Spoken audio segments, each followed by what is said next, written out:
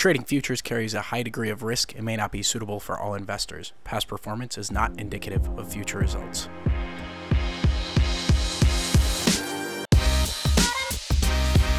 Hello and welcome to Behind the Screens. I'm your host Ian Blanky, and on today's episode we have another mini-sode with Futures Trader 71, Mr. Morad Askar himself. Morad, how are you today? Thanks for having me on. I'm doing great. Great. So funny enough, the day we're recording this, you actually did a webinar earlier on trading like a professional, and we're going to be discussing developing a trading plan, which obviously is a huge component into, at least in my opinion, in someone's longevity as a trader and actually hopefully finding your edge to remain in this game long term and over time see the results that you want to see. So my first question to you, Morad, may seem silly. What is a trading plan? So to be put simply, it is a roadmap for how you're going to run your trading business. So most traders that I've encountered come into this believing that all you need is some money and a trading platform, and off to the races you go. But actually, this is a business. And on the other side of your trade, the people that we are selling to or buying from may be professionals. And so, at a minimum, we need to have a plan with very clear components as to what we're here for, what our objectives are, what's going to drive us, how we're going to do it, what it's going to cost, that sort of thing.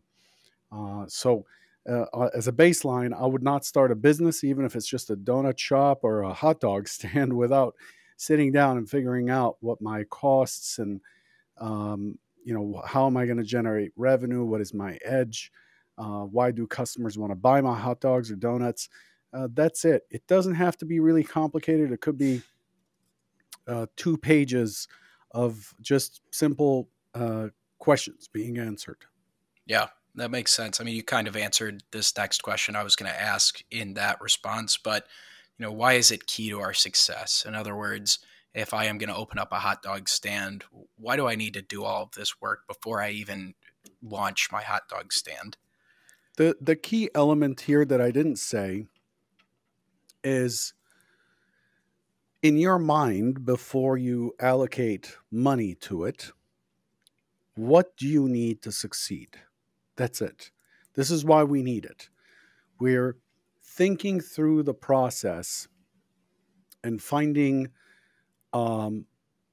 weaknesses and threats in our perception of what trading is going to be like. So that's why it's key to success. It is preventing us from taking steps before we've even figured out what the path is going to be. So it's a very elemental piece that is seldom completed by independent traders. Yeah, agreed. I mean, you've used this expression before in many different aspects of life, but going into trading without your trading plan would be like setting sail on a boat without any direction of where you're actually planning to go.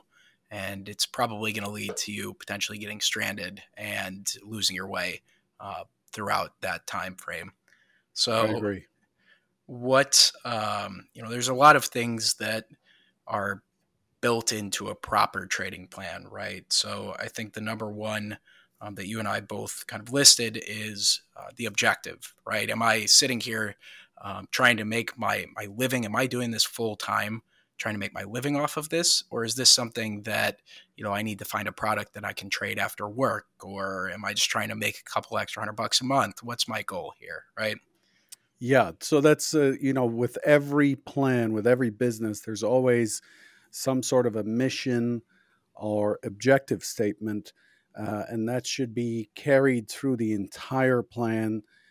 Anything and everything we do needs to support that objective. You might come into trading with the belief that eventually you're going to learn just enough in order to be able to manage a long-term family account or something like that, but you want to day trade just to see what the short term looks like so you can refine your plan for a long-term kind of fund advisory or fund management type of thing. I might come in feeling like, hey, I'm doing this for fun. So it's a hobby and it's just for fun. My goals are very different than yours. And then others might be looking at this as, I'm making a career switch. This is my career. And so I'm going to be doing this as a true professional. Those plans are going to look quite different. Yeah, that last one is one that I really, I come across that quite a bit on the brokerage side. And I kind of want to get into this second point here that you jotted down on our notes, which is your business structure, right? So if you're someone who's, whatever, you're leaving your full time job and you want to give this a go full time, the structure and how you kind of build up, your tools and costs and assessments is going to be very different from the person who just wants to do this as a hobby on the side, right? Yeah, so business structure is important, especially in futures trading, even in equities. It doesn't matter what it is. For equities, for example, if you're someone who wants to day trade the market, you're going to need a lot more than $25,000 because of the pattern day trader rule, um, versus someone who is just buy and hold. Are you trading for yourself? Are you trading enough? Are your expenses high enough and your revenue uh, big enough that maybe you should be trading under an LLC versus as an individual? Are you trading enough that you may need to buy a seat at the exchange, lease a seat at the exchange? Um, that's a, depending on what your approach is, it's a lot like saying I'm going to take a trip. And answering this question is like saying, do I need a pickup truck, a minivan, an RV? What's going to help me complete this trip uh, in a most efficient way? So the business structure is the vehicle we're going to use to trade through. Yeah. And then, on top of that, you've got your structure established. The next important thing is, and again, this is going to look very different depending on what your objective is funding and how much capital are you going to put into this.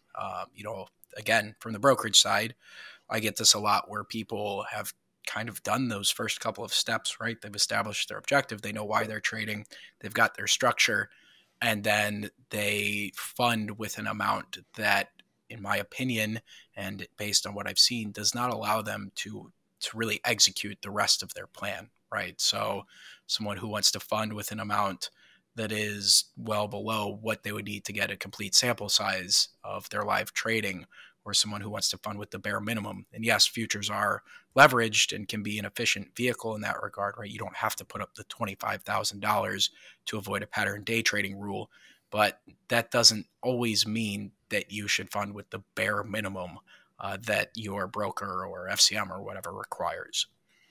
Yeah, I mean, there's a statistical piece to this. There's also an emotional or psychological piece to this. I mean, if the absolute minimum I need, just imagine we're showing up at a poker tournament, professionals trading, and the poker tournament says you need $10,000 to play, but you're sitting at a table and everybody else has $100,000 worth of chips.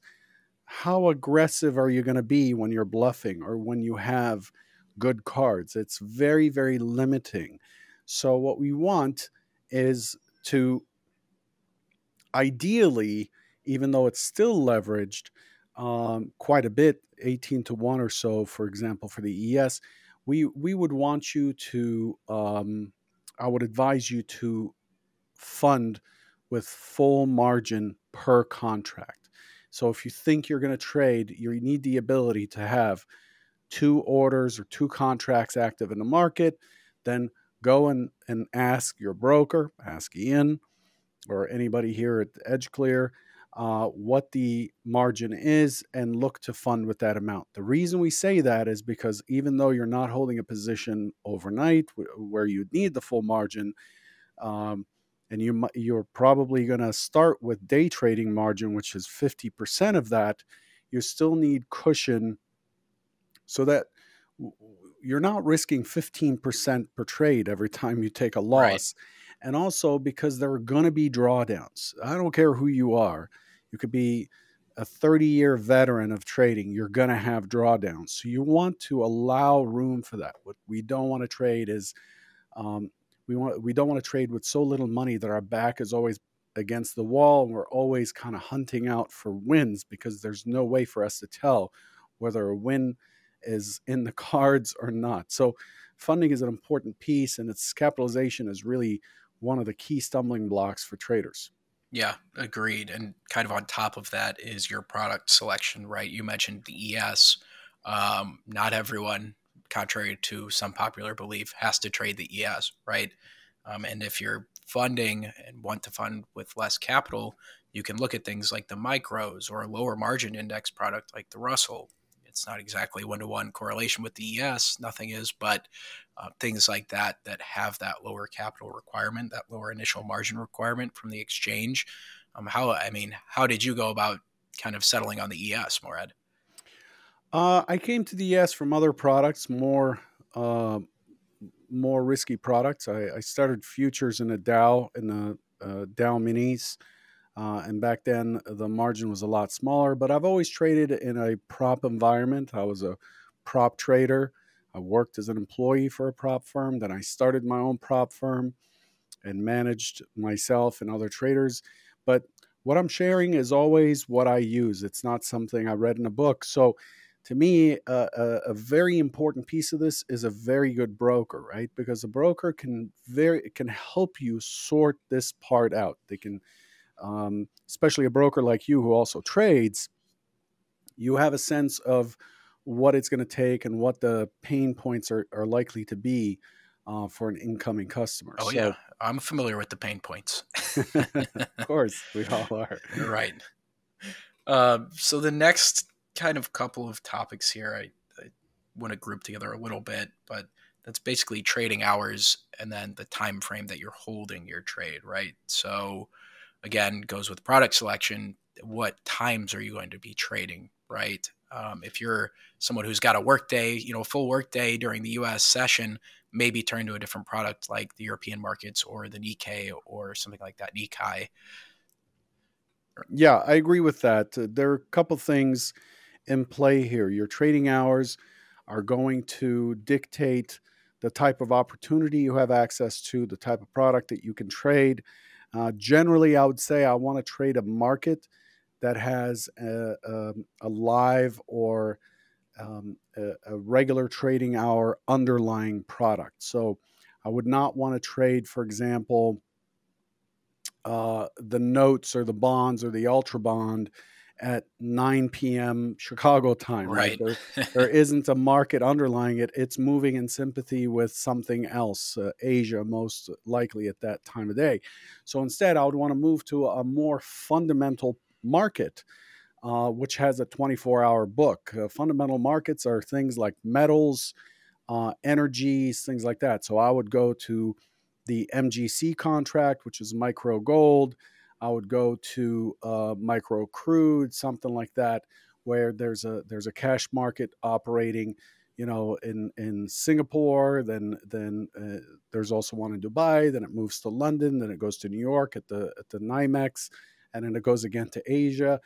So that's one factor. The other factor is the time frame dictates funding, dictates product selection, dictates opportunity and profitability, because somebody who's trading off of a 60-minute bar chart Mm-hmm. is going to need a lot more money and is basically trading on a short swing basis or short term swing basis versus somebody who's scalping for ticks. They're in and out, in and out, in and out. You can do that with a smaller account if you can compensate for the much higher cost of scalping. So those are other pieces that have to be worked out in the plan, as opposed to somebody coming in without a plan, starting a trade because it looked good, thinking it's going to be a short-term trade, and then they try to defend it and turn it into a swing trade, and then Right. they're holding this trade for 2 weeks. Those all require very, very different risk profiles, funding amounts, and things like that. So Right. these are, elemental as well. Right. Are you looking to buy this house for the next 20 years, or are you going to flip the house? Right. What are you doing there? Do you need a bridge loan or do you need a mortgage? Two Right. different things. Right. The next one as well would be your strategy and approach, right? Which we kind of just touched on. How are you approaching the market? Are you trading short term? What does that look like for you? What is short term, right? Are you scalping for a couple of ticks? Are you still going to be intraday holding for a few points based on rotations? What does that look like? Does your strategy provide for 5 opportunities in a day? Or if you took a bathroom break and your setup came and went, you're done for the day? What are you waiting for? What supports that strategy? Do you need a certain type of indicator that's very expensive? Do you need certain data that is normally not provided by a standard retail kind of broker?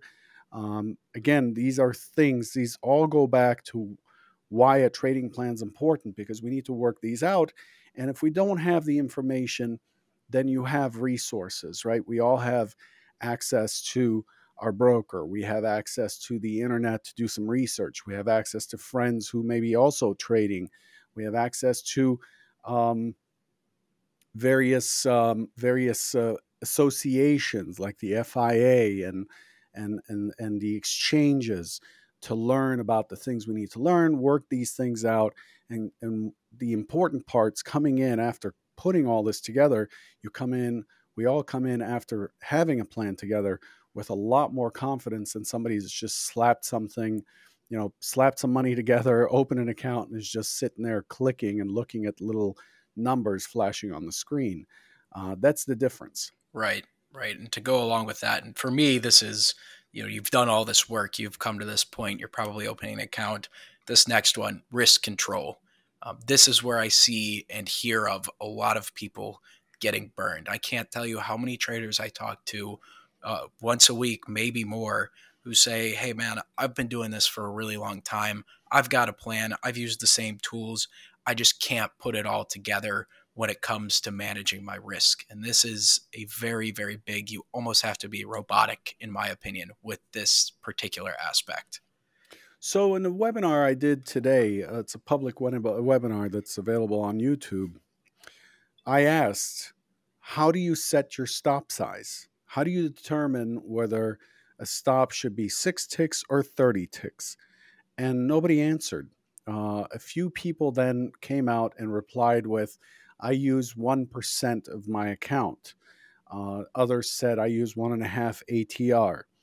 Those are okay, but for risk control, you have to be more specific, is because if I'm trading a small account, say $2,000, and I'm trading a product like the DAX, which, the DAX has like DAX has a 30,000 euro Right. per Just a contract. quick disclaimer here: you would not be able to trade the DAX with me for $2,000. Exactly.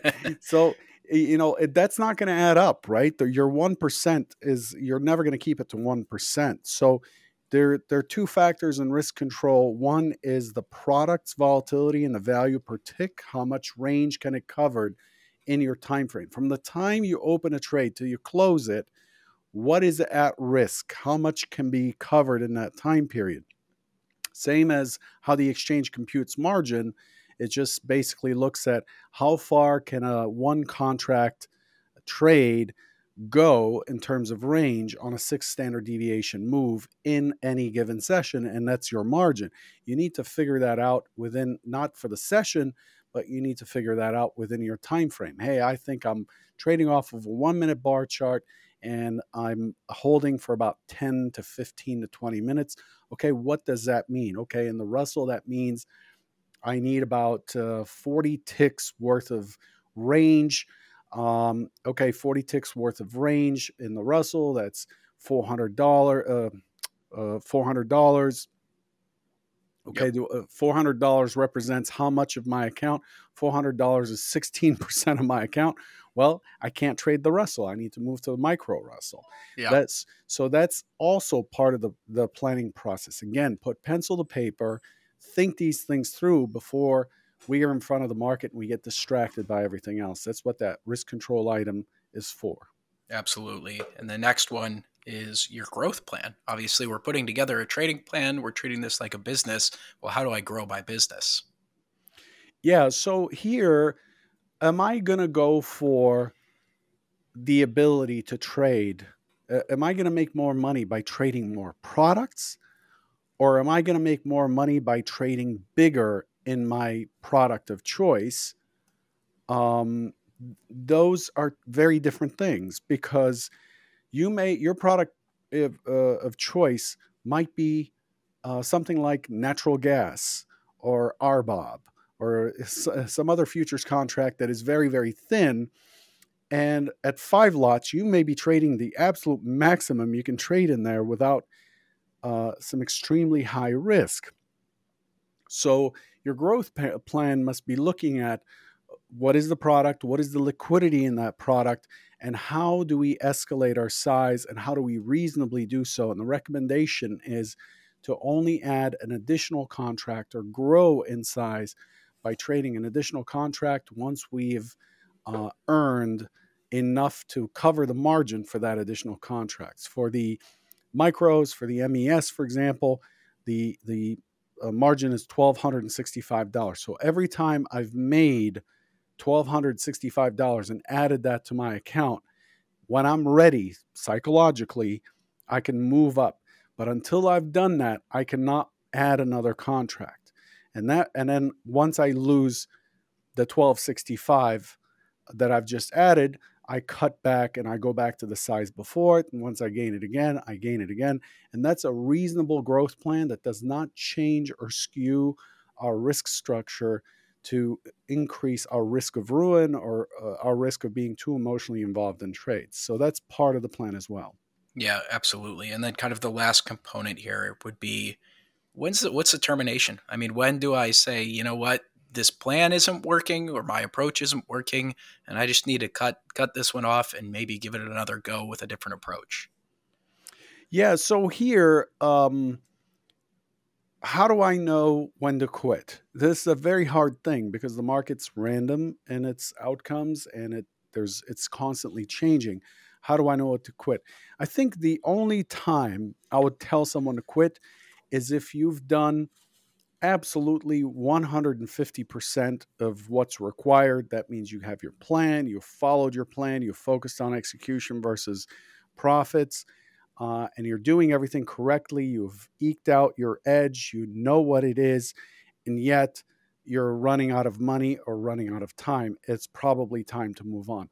Here's the thing, even though you're terminating, the market will be here a year Mm-hmm. from now, 2 years, 5 years. You can always come back, and the market will have changed enough to possibly be in your favor.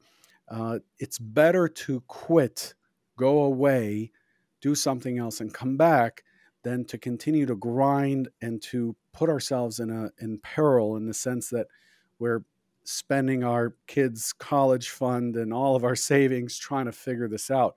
It's best to just start over, do something else, and then if the opportunity allows to come back, I encourage people to fail and fail gracefully versus pushing it till the end. Yeah, and that's, from my side, um, it's better to be able to work with someone who is, if they are going to fail, failing gracefully, than getting to know someone, a potential trader who's coming on board with EdgeClear, and then watching them blow up in 2 days. It's honestly, it's just painful because you've gotten to know people, the traders are start trading, and then it's pretty apparent almost immediately those that are attempting to do this for the long haul and then the people who are going to be in and gone within a few days because it is a leveraged market and it can ruin you very quickly if you are not ready to go.